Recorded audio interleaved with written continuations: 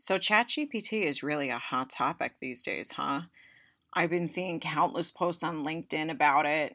People kind of posing questions to their networks about how it's going to frame corporate world as we know it, if it's going to replace certain jobs, specifically marketing. Now, I am a big fan of OpenAI technology. I think it's very useful in a lot of ways. It's very futuristic. Is it humanistic enough to replace an actual human? In my opinion, no. But at the same time, I do find it very intellectually stimulating and helpful in a lot of ways. So, I was talking with my husband about it about a week and a half ago or so, and he was showing me a bunch of TikToks. We're super into TikTok in this house, by the way. So he was showing me a bunch of them, asking different questions, different commands, different responses that were being churned out. So I decided to give it a go on my own. I was thinking of general things at first. So I asked, give me ideas for a 1-year-old girl's first birthday party. And it immediately spit out like a list of 10 to 15 different themes, which of course I could have searched for on Pinterest. I could have Googled. It would have taken me, a couple keystrokes. But at the same time, it was this nice curated list of different themes that were pretty much hot themes, considering I just threw my daughter's first birthday party in early November, that could have been translated. So, pretty cool if you have a mental block and you need a little help. I asked for top 10 chicken dishes that I can make in my crock pot tonight. Same thing, gave me a list of recipes. I could have gone on Delish. I could have Googled, but at the same time, it's nice to just get a list at your fingertips. It really plays into the concept of instant gratification that we millennials just, soak up like sponges. So of course I'm going to love getting this kind of information reiterated so quickly in a matter of seconds, right? Then lastly, I asked to generate marketing campaign ideas for a technology company.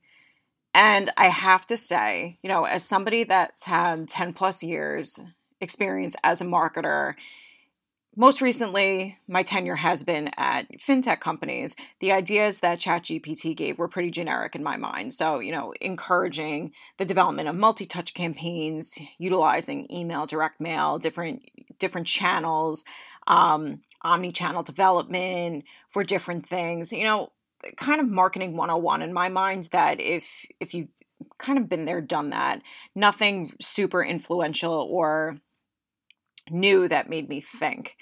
So from a career perspective, I was kind of like, all right. And then, my favorite one was translate the Declaration of Independence into Spanish. Not that any of you would know this, except my immediate family, but I was a Spanish language and literature minor in college. So back in the day, really 10 years ago, I was speaking Spanish fluently. I was reading and writing fluently, and it was awesome. And I wish I could still do it, but the fact of the matter is, if you're not conversing or reading it every single day, native or learned proficiency is just going to drop off. But anyway, ChatGPT literally translated this influential American history document into this language in seconds, which was pretty cool. As far as accuracy goes, it's probably the same level as Google Translate, which kind of sucks here and there. So I wouldn't completely trust it. But at the same time, kind of cool. And I can understand why teachers in New York City are trying to have it blocked, because it does really help with essay writing. But my favorite command that I gave ChatGPT and the response that I got was, write an article for me about being a working mom. And I feel like for me, when I was pregnant, there was so much negativity in the media revolving around being a working mom. It stressed me out beyond belief. I would lay awake at night thinking, how the hell am I going to do this? When at one time I did feel confident. It's like, to me, I equated it reading about the pandemic, like when we were in the thick of COVID and another article would come about a variant. And if you're like me, I would read something like that and I would be like, holy shit, here we go again.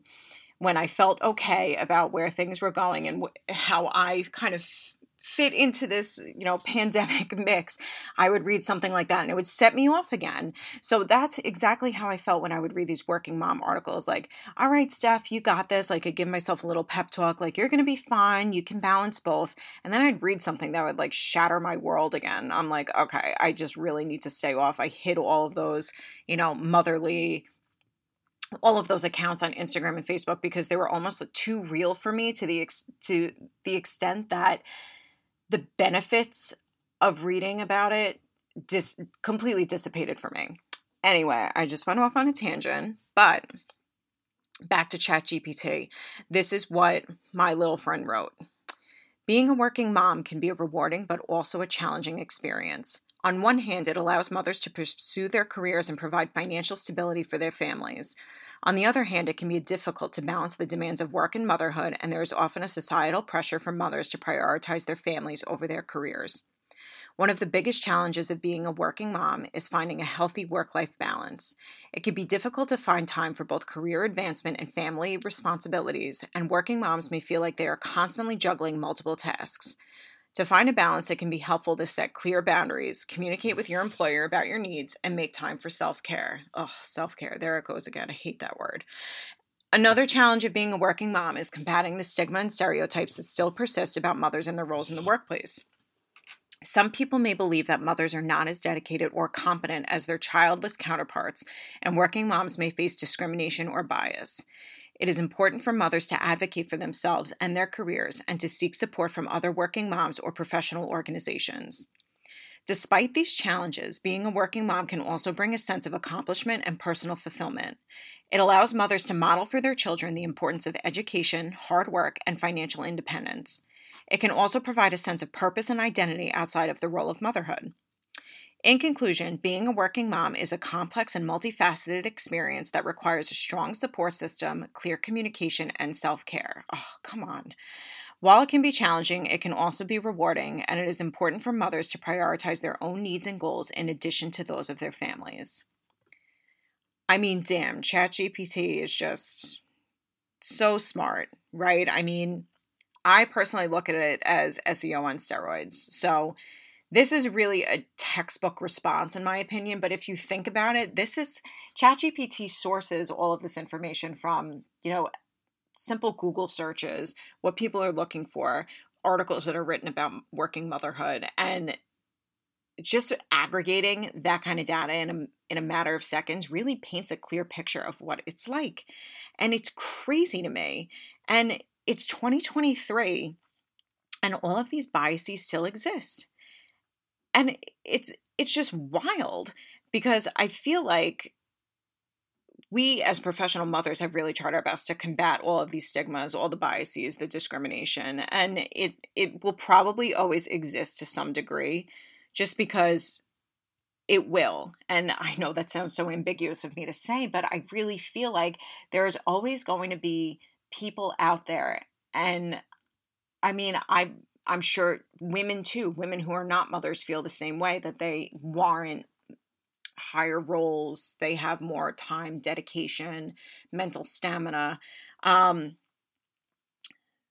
many male leaders in my years are archaic in their school of thought. They look at like pregnancy, breastfeeding, and motherhood like a disease.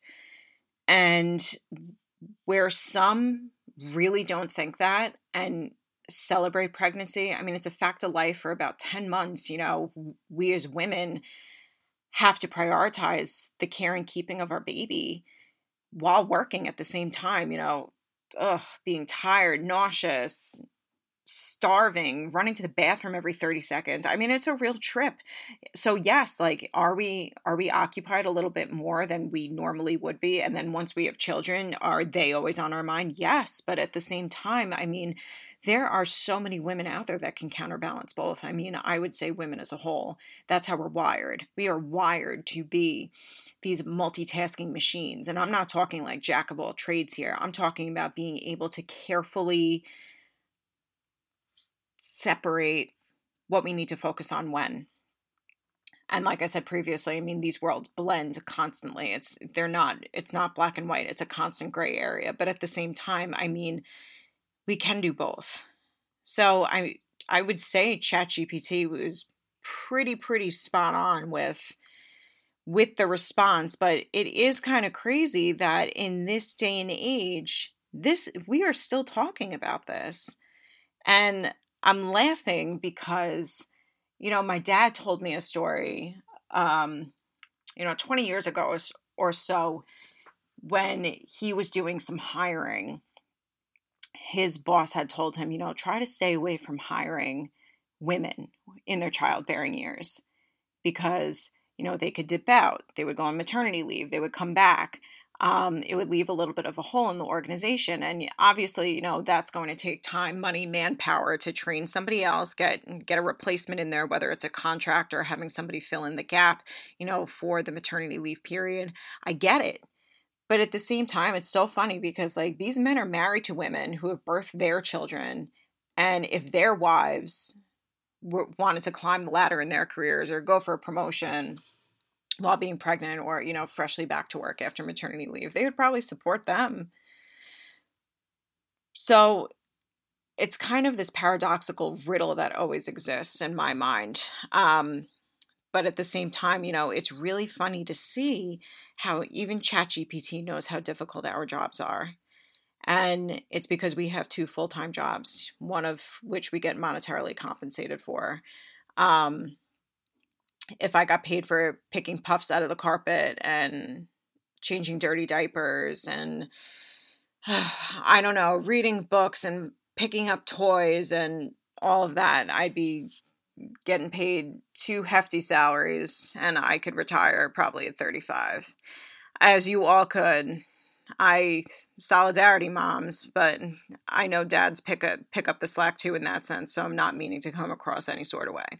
But I would say in closing, we have to keep combating the stigma and the stereotypes because they really do persist. And maybe 2023 is the year where we really pave the way, where pregnancy isn't looked at as some kind of inhibitor for business to move forward. And companies will dole out promotions or raises or things like that while a woman is pregnant. I mean, that to me speaks volumes because look at what we're doing. We're creating a life and we're still carrying on with our day to day. And it's pretty amazing.